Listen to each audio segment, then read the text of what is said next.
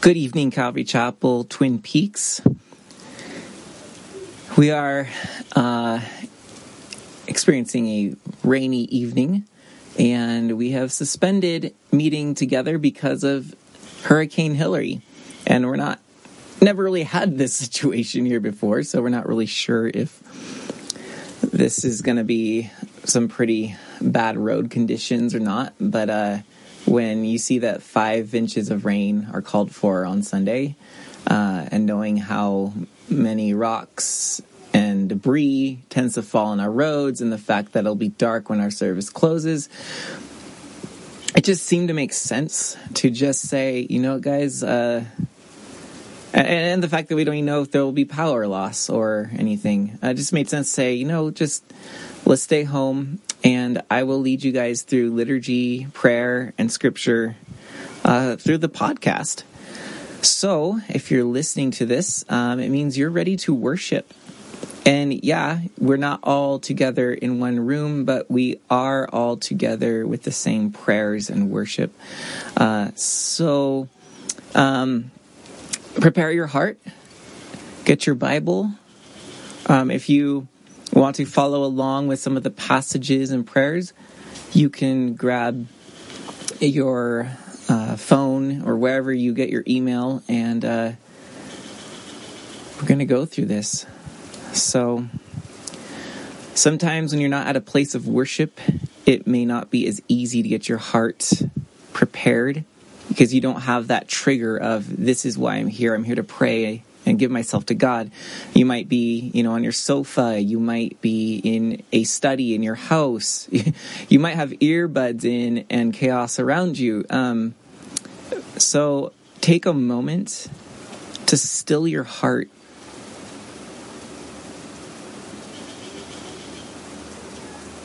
Listen to the patter of the rain.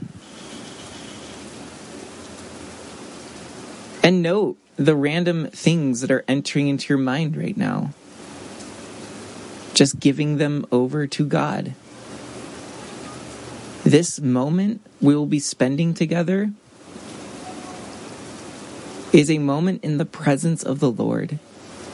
We are opening our hearts before Him.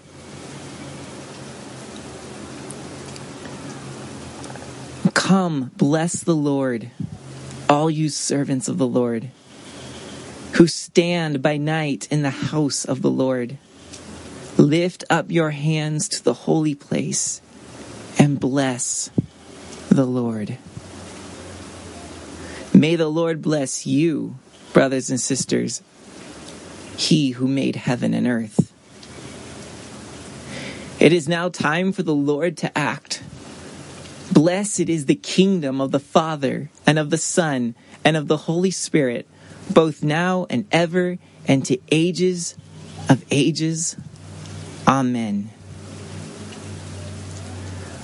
O heavenly King, the Comforter, the Spirit of truth, who are in all places and fill all things, treasury of good and giver of life, come abide in us.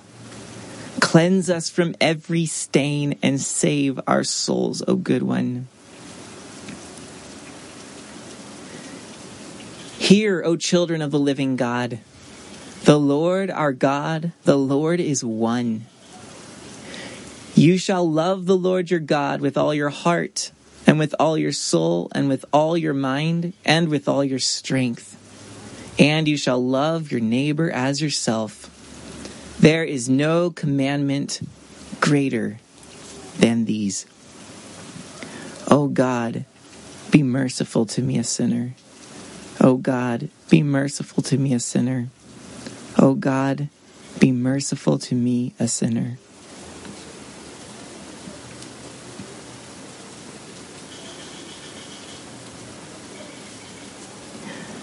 Holy God, holy mighty, holy immortal, have mercy on us. Holy God, holy mighty, holy immortal, have mercy on us. Holy God, holy mighty, holy immortal, have mercy on us. Have mercy on me, O God, according to your merciful love, according to your great compassion. Blot out my transgressions. Wash me completely from my iniquity and cleanse me from my sin. Create a pure heart for me, O God. Renew a steadfast spirit within me. Do not cast me away from your presence, and take not your Holy Spirit from me. Restore in me the joy of your salvation, and sustain in me a willing spirit. Amen. The saying is trustworthy and deserving of full acceptance, that Christ Jesus came into the world to save sinners, of whom I am chief.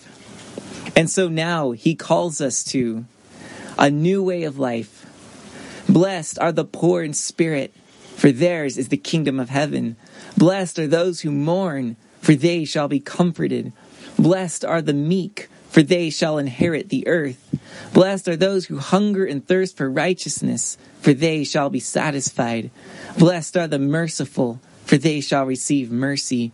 Blessed are the pure in heart, for they shall see God. Blessed are the peacemakers, for they shall be called children of God. And blessed are those who are persecuted for righteousness' sake, for theirs is the kingdom of heaven. Everlasting God, you are always more ready to hear than we are to pray, and to give more than we either desire or deserve. So pour down upon us the abundance of your mercy, forgiving us those things which our conscience is afraid, and giving us those good things for which we are not worthy to ask, except through Jesus Christ, your Son, our Lord. Amen.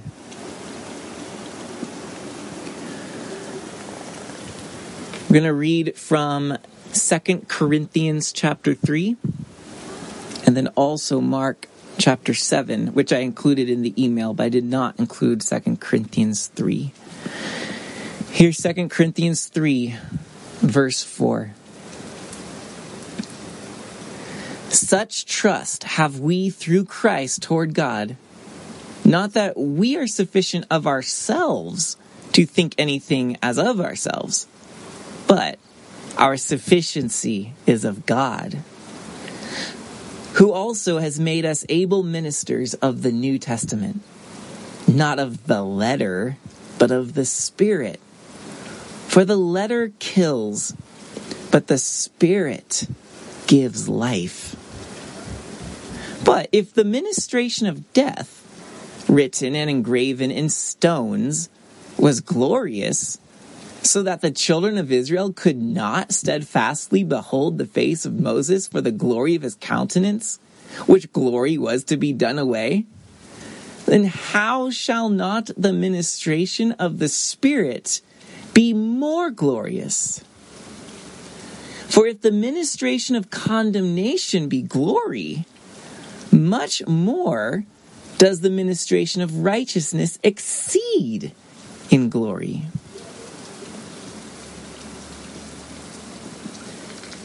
Now Mark 7, verse 31. Jesus, departing from the coasts of Tyre and Sidon, came unto the Sea of Galilee, through the midst of the coasts of Decapolis.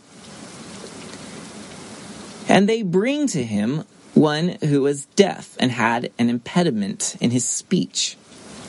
And they beseech him to put his hand upon him.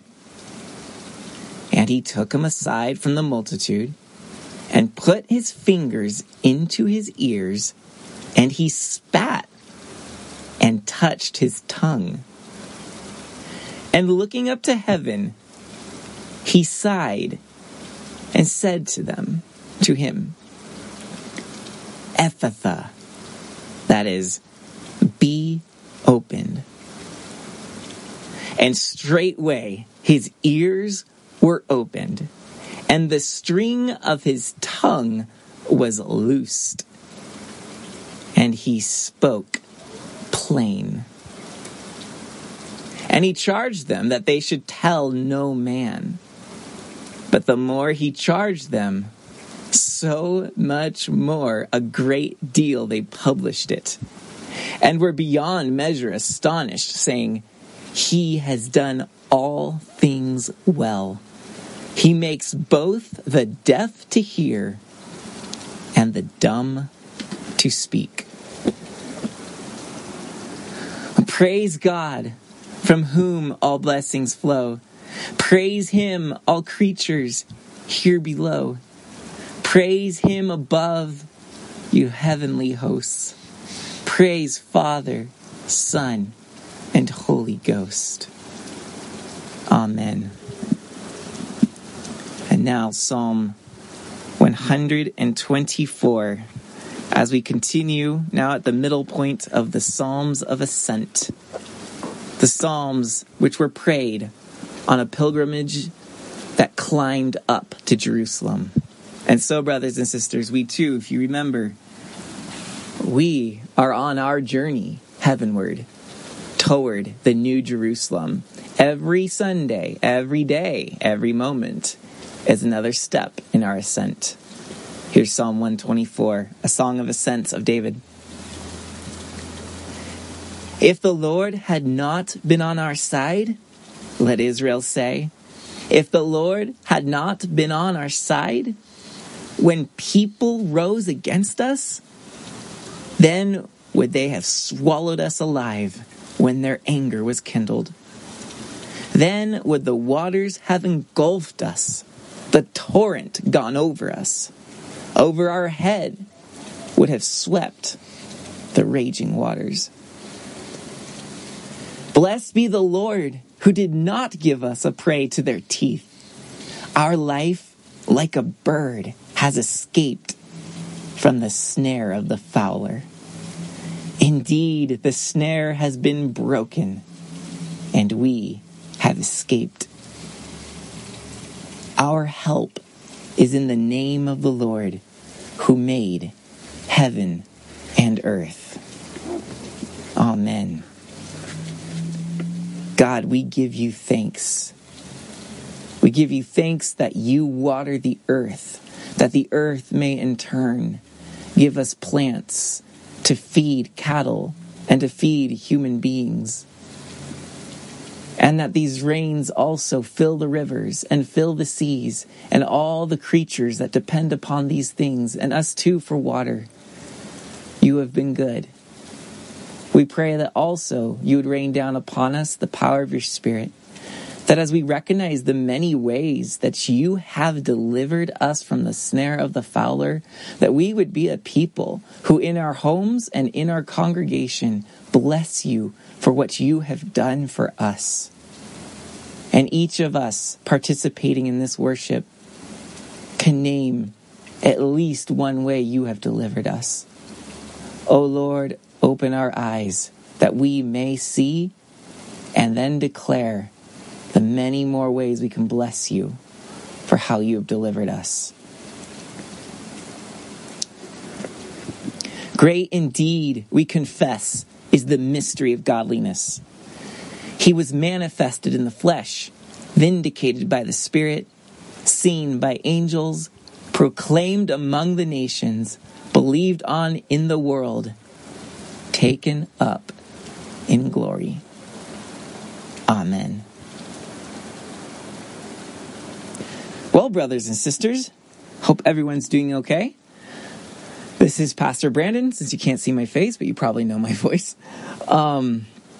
This Sunday, we were going to look at Matthew 5, verse 48. We will do that next Sunday, about looking at Jesus saying, you must be perfect as your Father in heaven is perfect. All kinds of questions, confusion, or even dismissal comes immediately into our minds when we hear that verse.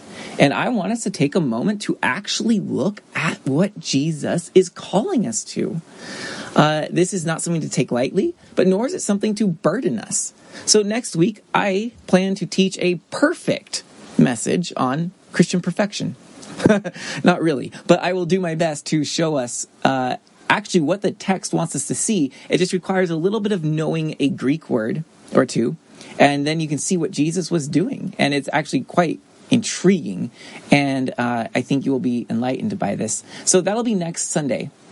We will look at Matthew 5:48. So that means there's a gap this Sunday. And what I decided to do, and you can tell by the readings that I read out to you, 2 Corinthians 3 and Mark 7, I would like to look at both of those passages in tandem. And also the prayer that went before them, if you were paying attention to it, it was not one that we do every week. It's one that's inserted and actually goes with these passages. The prayer and these passages have gone together since around the 5th century. There's an old ancient weekly reading and prayer for the church for each week of the Christian calendar that goes back to the 5th century. And I'm pulling from that for this specific Sunday of the year, and we'll be looking at that. And just so you know, most churches today, you may know that some churches have assigned readings, and then, the pastor will teach from those readings. Churches that do that today don't follow this ancient scripture system. All of the churches today, especially if you're familiar with maybe like the Catholic Church or one of your more mainline Protestant denominations, they follow what's called a 3-year lectionary. So they go through some pretty key passages of Scripture over the course of 3 years, and then they do the cycle again. And there's assigned readings and prayers for each Sunday of the year. Well, I'm pulling from a lectionary like that, except, as I already said, this one dates back to the 4th or 5th century, and it's a 1-year cycle. So every year on the same week, which this one is the 12th after Pentecost, you would, on the 12th Sunday after Pentecost, you would read these passages and pray the prayer that went before it. Now, we don't do that. We will occasionally say one of these prayers and use one of the readings in our service, but we don't preach on them per se. Following our Calvary Chapel tradition, we tend to just pick up where we left off in the Bible, and we just keep teaching through it. So, if you will, we have a lectionary, but it's just not tied to to the church calendar. It's just kind of you keep going where you left off, and our lectionary is just to go through Scripture. And so we are now, we've gone through Scripture once already. We've gone through the Old Testament now twice, and we are making our second pass through the New Testament as we are in Matthew. But so this week, this gap, we're just going to look at this ancient assigned readings. And if you listened carefully, you will notice that both the prayer and the two passages all tie a theme together. Now, the theme isn't as simple as look at this word. You see the same word in all three. It's rather more of a meta theme. There's something that you can sense if you engage in these with meditation and prayer, and you will see that really they're pointing us in the same direction. And what it seems that these are pointing us toward is dejection, this darkness, this sadness that can come over us spiritually when we go through. Sometimes we go through difficult times and this happens, but sometimes these things come upon us seemingly out of nowhere. You could be joyful one week, and then suddenly the next week you fall into this mood of dejection. You feel like God doesn't love you, He doesn't hear you, and you lose desire to even pursue or seek after God. That's what dejection is like. Now, ancient Christianity talked about dejection as one of the passions, one of the sinful passions. It's not necessarily a sin to feel dejection. That's not what they ever taught. What they taught is that it's a sin to give in to the dejection. And so on this 12th Sunday after Pentecost, the ancient readings and prayer all addressed this theme of dejection. It's the week of let's look at how the Scriptures lift us up out of such dejection. Now, Spurgeon talks a lot about this because Spurgeon faced dejection often, and he would write about different reasons dejection would come up, and one of them that stuck out to me was sometimes we're dejected after a great work of God. We see what he did, and then afterward, for some reason, we just feel so low. And sometimes it's the reverse. Sometimes we feel dejection precisely because God is on the cusp of doing something magnificent. What I see in dejection is a very trying season when one must tell the soul to seek God when it doesn't feel like it. And that's the mark of a Christian who desires God because he is life itself. Not because God makes us feel better or because he rewards us with things. No, dejection teaches us to seek God himself and to seek him as the chief good, even when every fiber in our being says, and wants to throw a pity party instead. See, that's the passion. The sin of dejection is when we turn inward and we want to be pampered by others, and especially we tend to pamper ourselves. Dejection is also a season for humility. And that's how 2 Corinthians 3 opens up. This idea that, yes, we are not sufficient in ourselves, and dejection teaches us that. Suddenly, I have nothing in me that makes me capable of doing the things God wants me to do. I don't even feel like doing those things, or I don't see them, or God just doesn't, none of it just seems real to me right now. I feel like I'm in darkness, like I'm in death. Yeah, this produces humility within us. So 2 Corinthians 3 talks about we trust we have through Christ, that we can go Godward through Christ. In dejection, we need him more than our self-motivation. And then it says that not that we are sufficient of ourselves to think of anything as of ourselves, but our sufficiency is of God. He has made us ministers of the new covenant.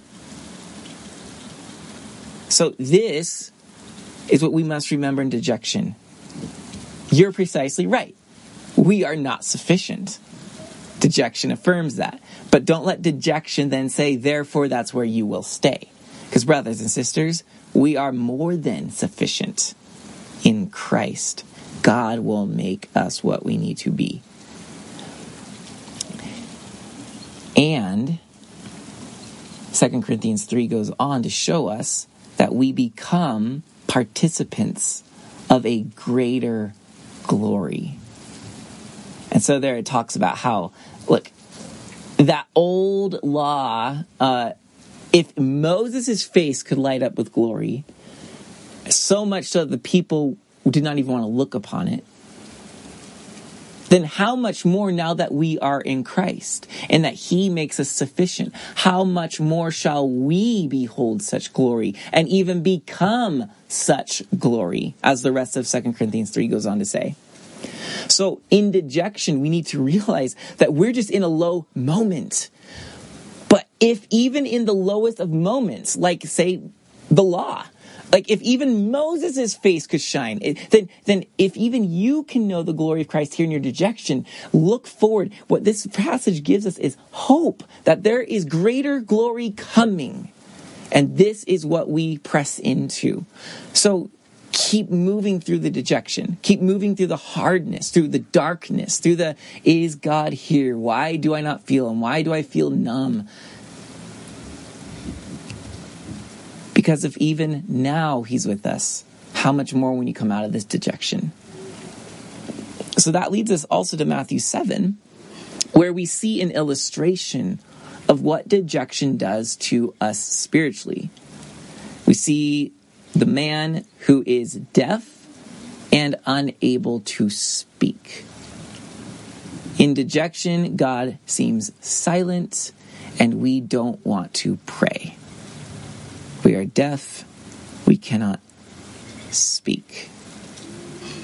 And you don't feel like bringing yourself to Jesus. Maybe you do. Some forms of dejection, you're there and you're just desperately dragging yourself to him saying, speak to me. But sometimes you're just, because he's not speaking, you're just like, meh.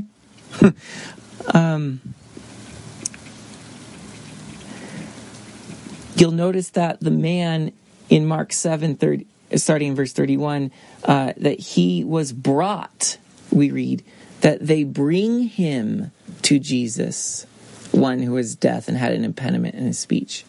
And they beseech Jesus to put his hand upon him. One of the things we see in dejection is sometimes you don't want to seek God. And here's the other thing, is you can't help yourself out of this. We need others.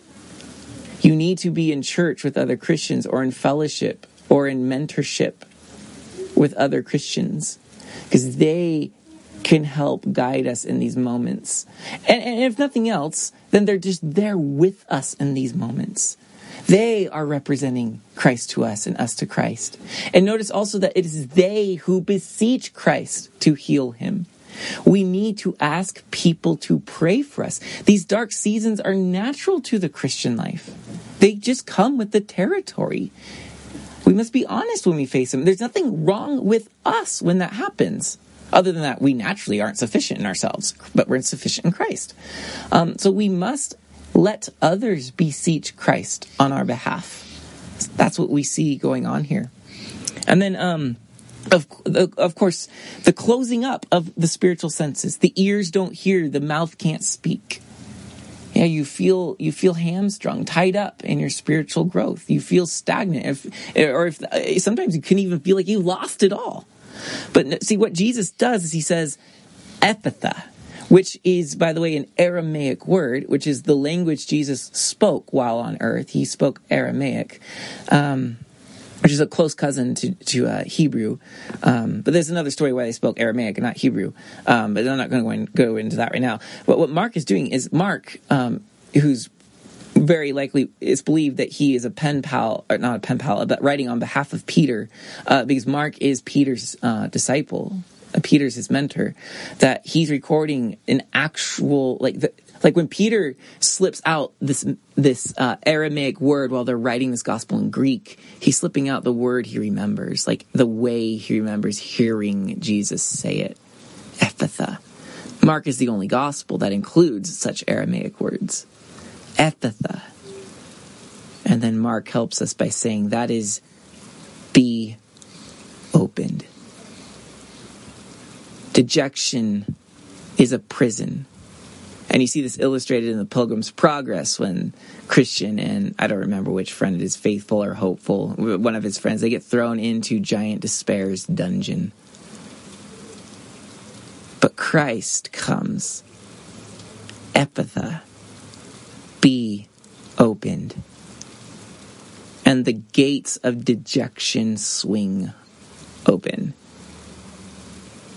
That's what we're brought to Christ for. Our sufficiency is in Christ.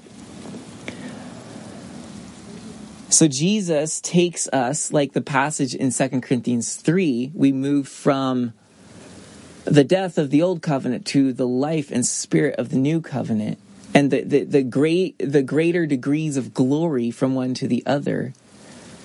We see that Christ is the one who takes us in the same progression. So our dejection finds hope in the Lord who's leading us and ever guiding us into a further ascension. So here's our concluding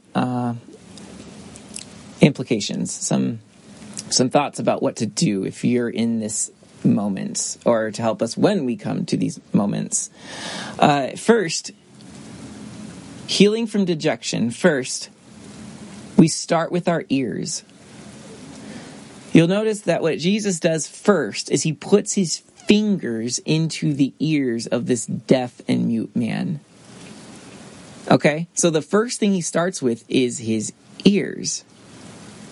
And we then record when Jesus says be opened, it says straightway his ears were opened and the string of his tongue was loosed. It's the ears that are put before the mouth in both instances.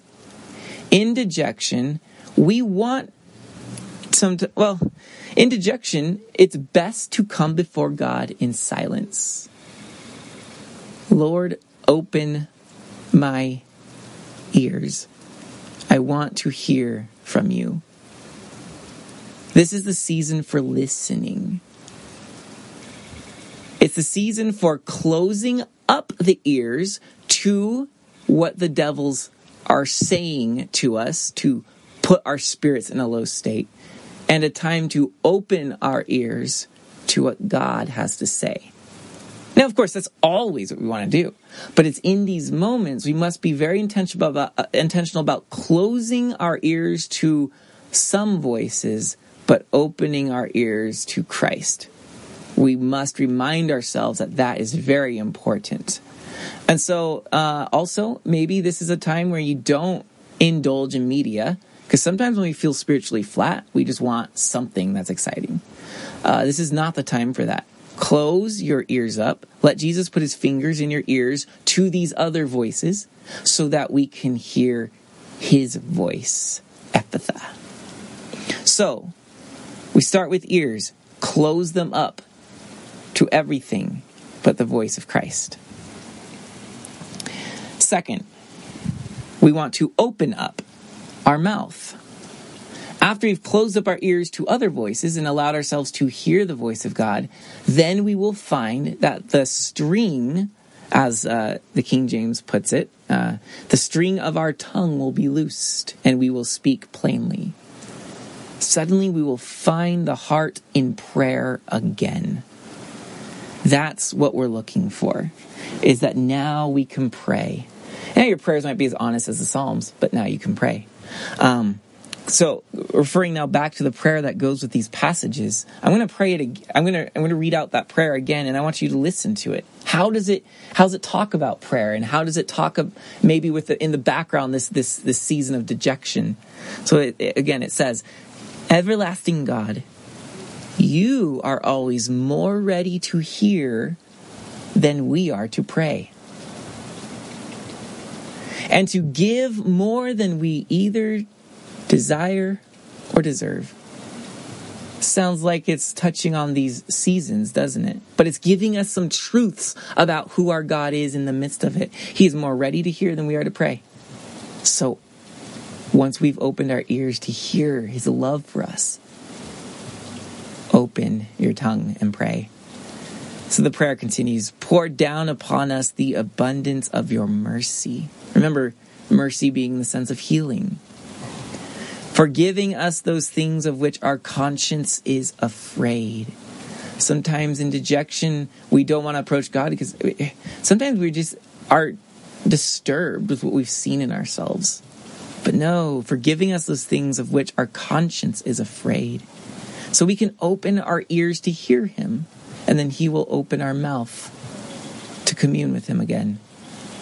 And, the prayer continues, "and giving us those good things for which we are not worthy to ask, except through Jesus Christ, your Son, our Lord. Amen." So now, see, with the opening of our ears to his voice, now we can open our mouths and ask those things which we've been too timid to ask or feel unworthy to ask. Because it's through Jesus we've been brought to Jesus. So first, start with the ears, close them up to other voices, open them up to Christ's. Then, the mouth, we open up in prayer. And then third, we go up. We go up in this great journey of ascension. Now, the Psalm 124, has not historically gone these passages. It's just the way that our church has gone through the Psalms. We after Pentecost do Psalm 119, and then we go right in after that into the Psalms of Ascent, because this is a season to remind ourselves as we inch toward the end of the year that we are moving toward the end of time. We are on our ascent to the New Jerusalem. And so this third point comes from the Psalm that we need to go up. And this Psalm is interesting because what it does is it starts with a quotation. It's actually this is one of those parts in the Psalms where you see evidence of liturgy. it starts with a quotation. It's the people of whatever gathered prayer they're doing. The people are saying, if the Lord had not been on our side, then the leader interrupts and says, let Israel say. And then the people repeat the refrain again. If the Lord had not been on our side. You see the liturgical formula of this prayer. So now the people continue. When people rose against us, and then we would have swallowed us alive, when their anger was kindled, then the waters would have engulfed us, the torrent gone over us, over our head would have swept, the raging waters. The quotation ends. That's what would have happened if the Lord had not been on our side. It's a liturgical recollection of God's deliverance for his people, both personally and corporately. Then the prayer goes on, and it's the leader speaking. Blessed be the Lord who did not give us a prey to their teeth. The leader is invoking the next stage of the liturgy and saying, let us bless the Lord who has delivered us in such ways. So, in dejection, healing third comes from our corporate blessing of God's deliverance. It's this doing it togetherness. You may sometimes want to be isolated and alone in dejection, but we need to be together. And hence we see the comrades of this deaf and mute man being brought by them to Jesus. They are speaking to Jesus. There is a communal aspect to his healing. And of course, in 2 Corinthians 3, it probably needs to be pointed out because sometimes we just take it for granted. Paul is speaking corporately to the people in that passage too. There is a need for us to go up to the church, to be together, and to bless the Lord for the ways he has delivered us, because we need to know that truth more than ever in this moment. And when we recollect that, and when we voice with the congregation our blessing for his deliverance, or in your heart, either way, you might be a vocal person or a quiet person, we will find our soul being lifted up. We are going up. We are ascending from the lower glory to the greater glory. You see? See how all this ties together? This is our act of ascension. So, brothers and sisters, take heart in these seasons. Life can make us feel dejected. Sometimes dejection comes out of nowhere. Sometimes it's a premonition of God's work, or the aftermath of being used by God. There's so many reasons it happens. It's not sinful, nor is it a shortcoming that you're in this situation. Just like this man Jesus healed, he could have very well been born this way. It's not on him that he needs to be healed. So it's not on you that you're in dejection, but it is on us in how we respond to Christ in our dejection. Glory to the Father, and to the Son, and to the Holy Spirit, both now and ever, and to ages of ages. Amen. Lord Jesus Christ, Son of God, have mercy on us. Lord Jesus Christ, Son of God, have mercy on us. Lord Jesus Christ, Son of God, have mercy on us. Lord, make me an instrument of your peace. Where there is hatred, let me sow love. Where there is injury, pardon. Where there is doubt, faith. Where there is despair, hope.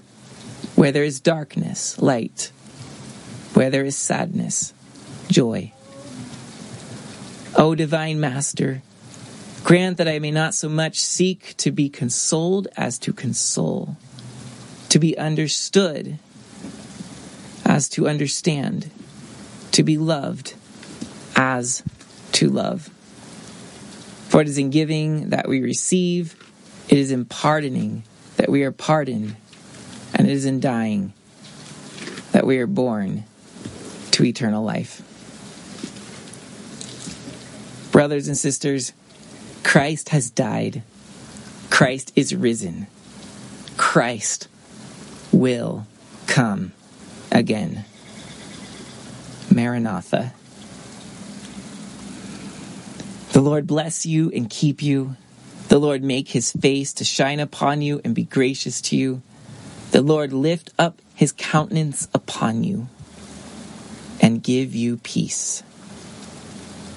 In the name of the Father, and the Son, and the Holy Spirit.